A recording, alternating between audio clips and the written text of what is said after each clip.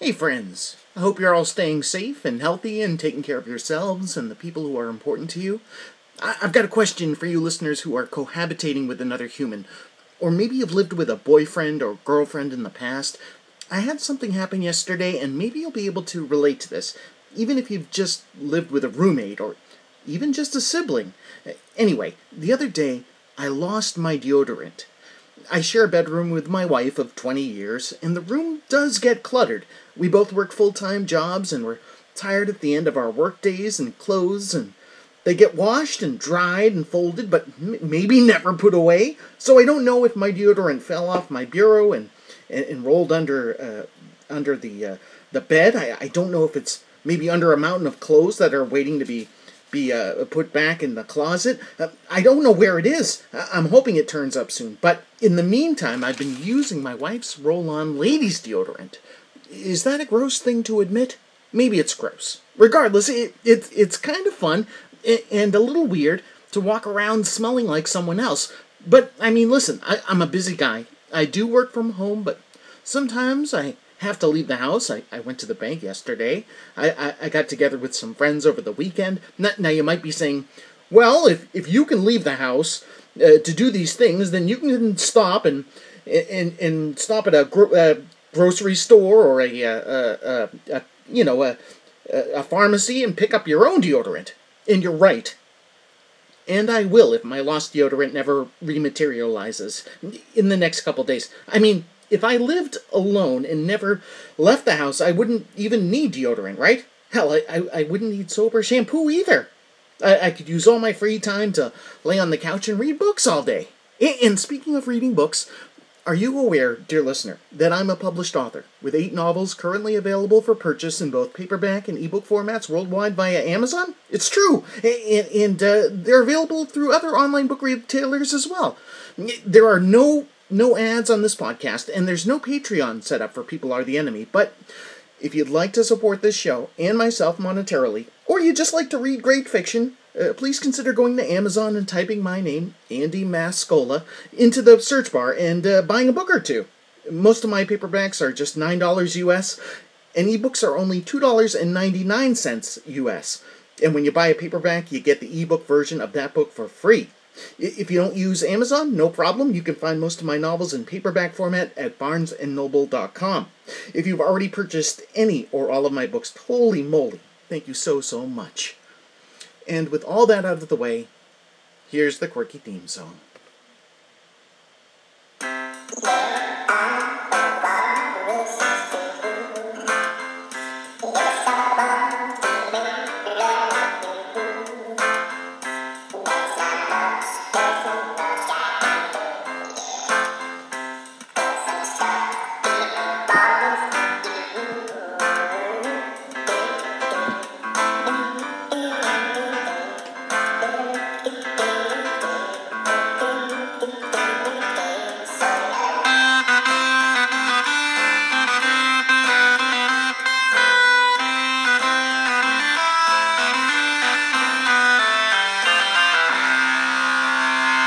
Hello, People Are the Enemy listeners. This is episode 147 of the People Are the Enemy podcast. Thank you so much for being with me.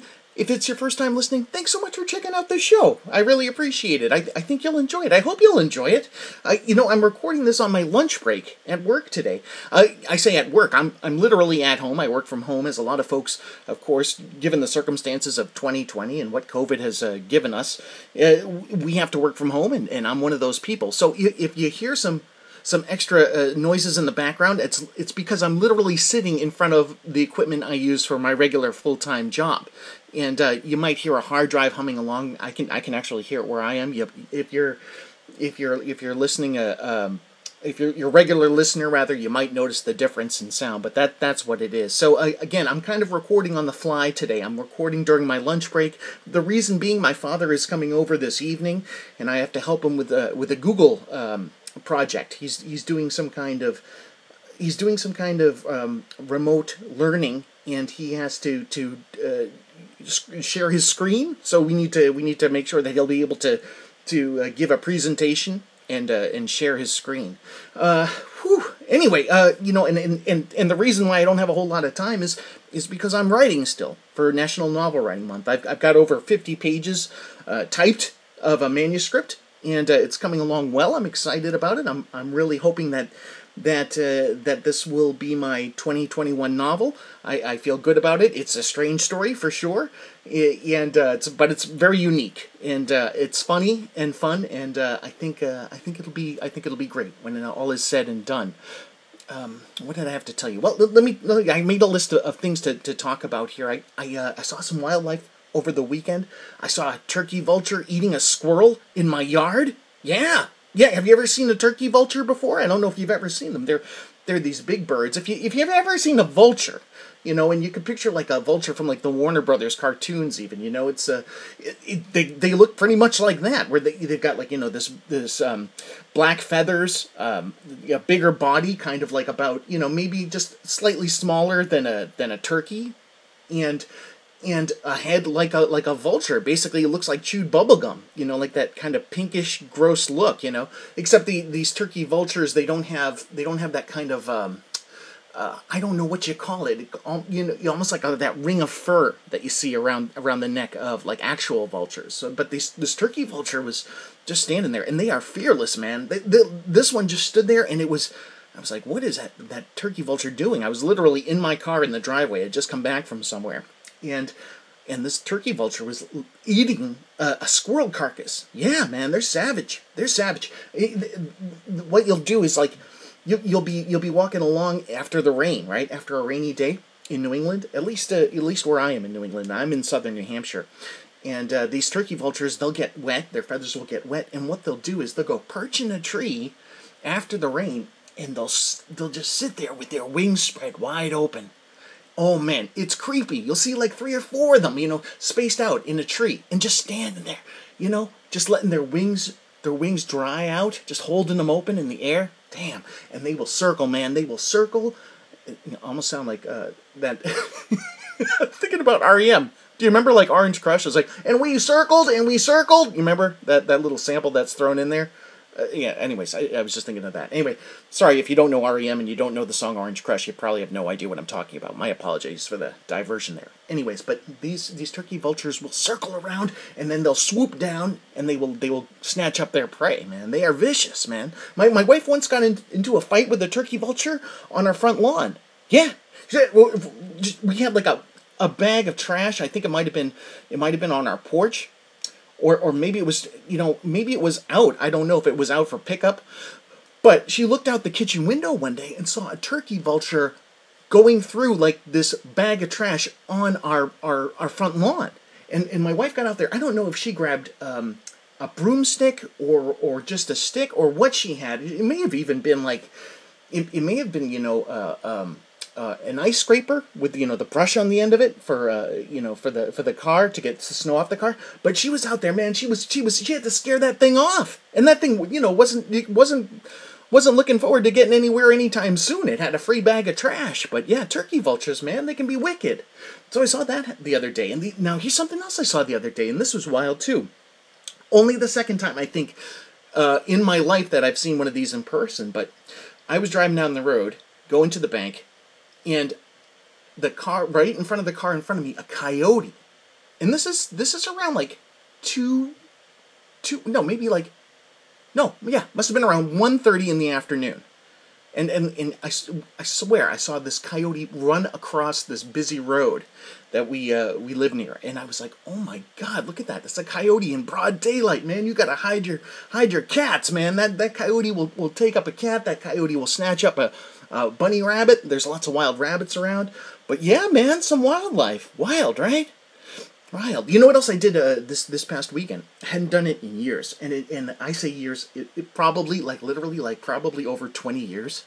I played Dungeons and Dragons. I was invited by a friend of mine. He said, hey, these guys I work with, and this is nobody I work with directly, but this friend of mine. He said, hey, I've got these guys I work with. They invited me to play Dungeons and Dragons, and they said I could bring somebody along. Are you interested? And I thought, yeah, I'm interested. I'd love to play Dungeons and Dragons. That sounds like a lot of fun. It's been a long time since I've done it. And he said, well, I've never done it, so it'd be great to have you along. So I went with this fella to this guy's house, that this coworker of his, and it was just four people. It was myself and a friend, and these other two guys that were at the house when we got there. And one of the guys was the dungeon master, or the DM as it's called, and he had snacks. And this guy was so well prepared. I was really impressed. He had dice for all of us.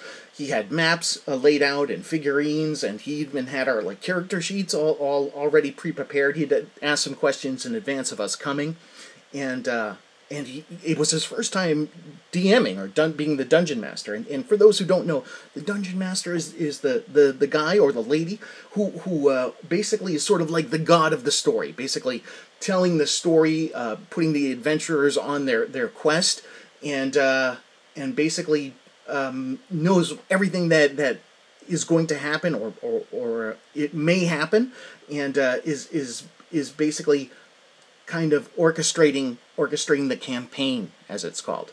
But it was fun, and I felt bad, if only because I felt a little inhibited. I was a little bit shy because, again, it had been a long time for me.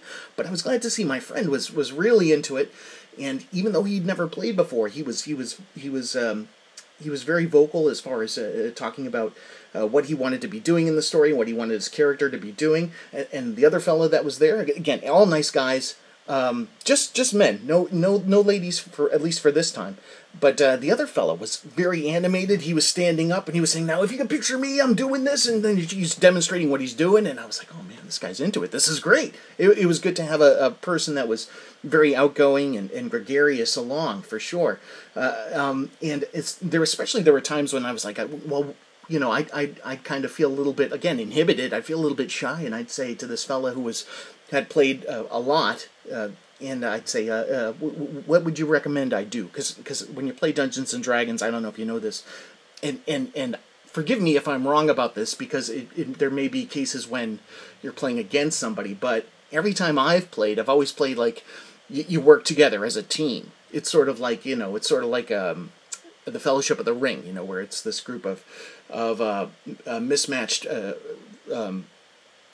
characters. I was going to say like people, but not really people, because you got dwarves and you got elves and you got humans, and basically you've got a team and you've got an objective, and you're trying to do that together. You're working together.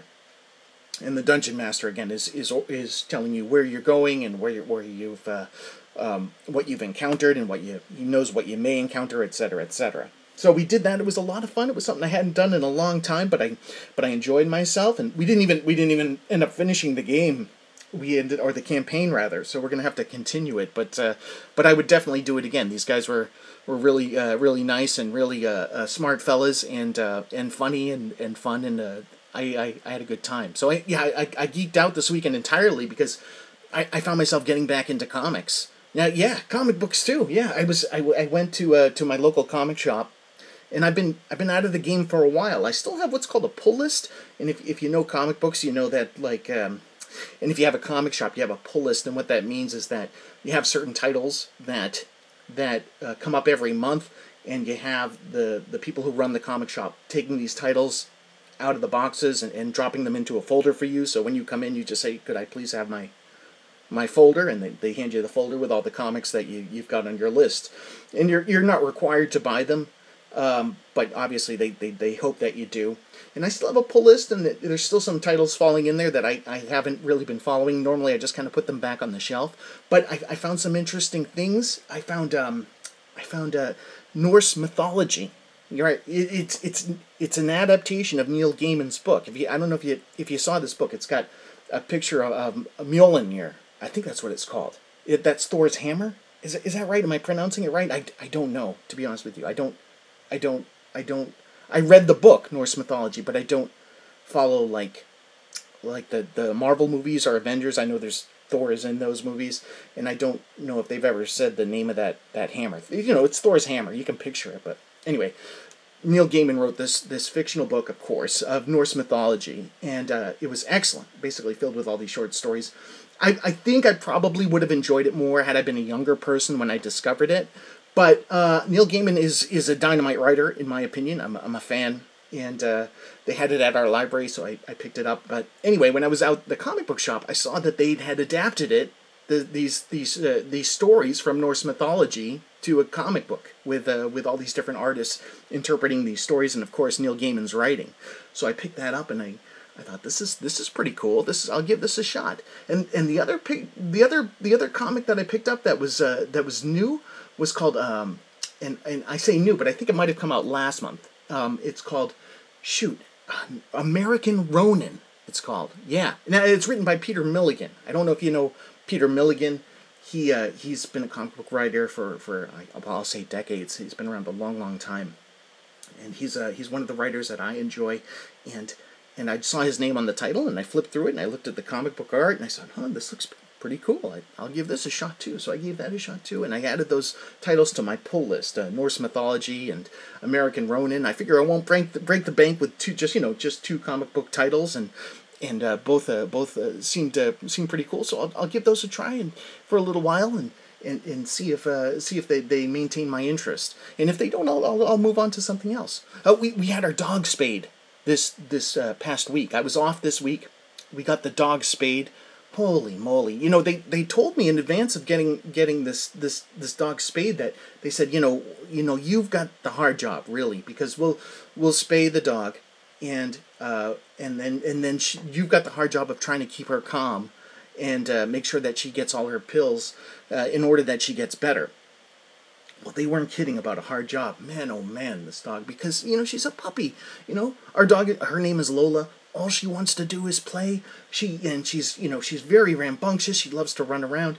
But in advance of taking her in to get the spaying, I knew that we were going to have to keep her in the house for the next 14 days, man. 2 weeks. Other than just to let her outside, obviously, to do her business, and you can walk her around a little bit, but you can't let her, go up and down stairs, because she's got stitches after the spaying, and you have to make sure that she gets these pills in a timely basis and timely manner. You can't let her get too rambunctious. You can't let her lick at the wound. She's got the wound right on her belly, so you can't, you've seen these dogs, I'm sure. If you don't have a dog or you've never had a dog spayed, you've seen these dogs with cones on their head. That's the exact reason, so that they can't get down there and lick the wound. So we've tried two different things. We tried a cone, which was provided by a neighbor of ours. Thank you, neighbor, if you happen to be listening to this. And the other thing my wife got was a onesie for the dog. Oh my gosh, it's the cutest damn thing you've ever seen. It looks like a wrestling singlet. If you can picture that, if you can picture like a wrestler, you picture like a wrestler, with the tank top and the little shorts, That's exactly what this is, and it's got the Dr. Denton style door in the back. You know what I mean, like the flap. So basically you unvelcro it and you pull it up around the backside, and so that the dog can do its business. But otherwise it stays on so the dog can't get at its wound and ruin the job that the doctor did. So we tried that initially, and for a couple days that was good until the dog figured out a way to get it off. Yeah, I know what you're thinking. How the heck would a dog get something like a wrestling singlet rather off its body? But our dog found a way to do it. I didn't see her do it, but I heard her rubbing herself on the couch, and what she managed to do is eventually rub herself so hard that it pulled over her head and then down her body, exposing the wound again. So I was like, oh man, this isn't going to work. So what we've had to do is use this plastic cone, and she doesn't like the cone, the poor thing. If you can imagine, it's no fun, and she doesn't understand what's going on. You feel terrible for the dog because she just wants to play. She goes outside and she's got these toys, obviously that she's used to you throwing. She's a retriever, so she loves to retrieve balls and ropes and whatnot. And we can't do any of that stuff, man, with her right now. And I just look at the dog and I'm just like, I'm sorry. This is only for another week and a half. You can make it. Just hang in there. We're almost done with this. You're doing great. And you're saying all these encouraging things, but the dog, I don't think understands. And given the pills, man, you got to give the dog pills. At first, we tried hiding it, and it's gabapentin. Which is a painkiller. It's like for nerve pain. Humans take it also. But one of the drugs is gabapentin, and we tried kind of putting it in peanut butter, just burying the pill in peanut butter, and it worked about half the time. She'd lick and lick and lick at the peanut butter, and sometimes if she saw the pill, she'd eat around it. And then what I'd had to do, and I had to do this a couple times, is I had to put the pill on the back of her tongue, actually put my hand in her mouth, and close her mouth and hold her mouth open and rub her throat so that she'd eventually swallow it. Oh man! And then my wife found this thing called I think they're called pill pockets, and basically it looks like a little Rolo, like a chocolate Rolo, except the inside is hollow, and it's made of some kind of synthetic material, and I guess it tastes like beef and cheese. I say they're beef and cheese flavored, but what you can do is put the pill inside that, and the dog loves it, and that's been a godsend. The dog just takes this thing right down and disappears. It's nice. So hopefully the dog gets better given time. I wanted to mention one other thing before I wrap up today. But this happened during my vacation before we had the dog spayed. I was out for a walk with her, and she found a dead chipmunk on the sidewalk, and literally had it in her mouth. And I said, drop it. And she just looked at me like, what are you going to do about it? And that's like, man, oh man, I don't want to put I couldn't get the dog to drop it. So I had to take poo-poo bags. You got these duty bags for the dog. They're like these little plastic bags, and you keep a roll of them in your pocket when you walk the dog, or at least I do. And I had to sit there with her and pull off this bag and then put it on my hand like a glove, and then reach into the dog's mouth and literally take the dead chipmunk from her mouth. It was so gross. And then of course I wrapped the bag backwards around my hand so I didn't touch anything, and tied it off. We start walking again. I swear to God, not 20 seconds later, the dog finds another dead chipmunk and in her mouth. And I was like, oh my God, are you kidding me? So I had to get the bags. I had to put her head between my legs and literally hold her head up with one hand and reach into her mouth again with the poo-poo bag over over my hand and pull a dead chipmunk from her mouth. Oh my God, ladies and gentlemen, it was so gross. So gross. Dogs are gross. But we love them. What are you going to do? And they love us back, or seemingly so. And they bring a lot of joy. So it's a give and take.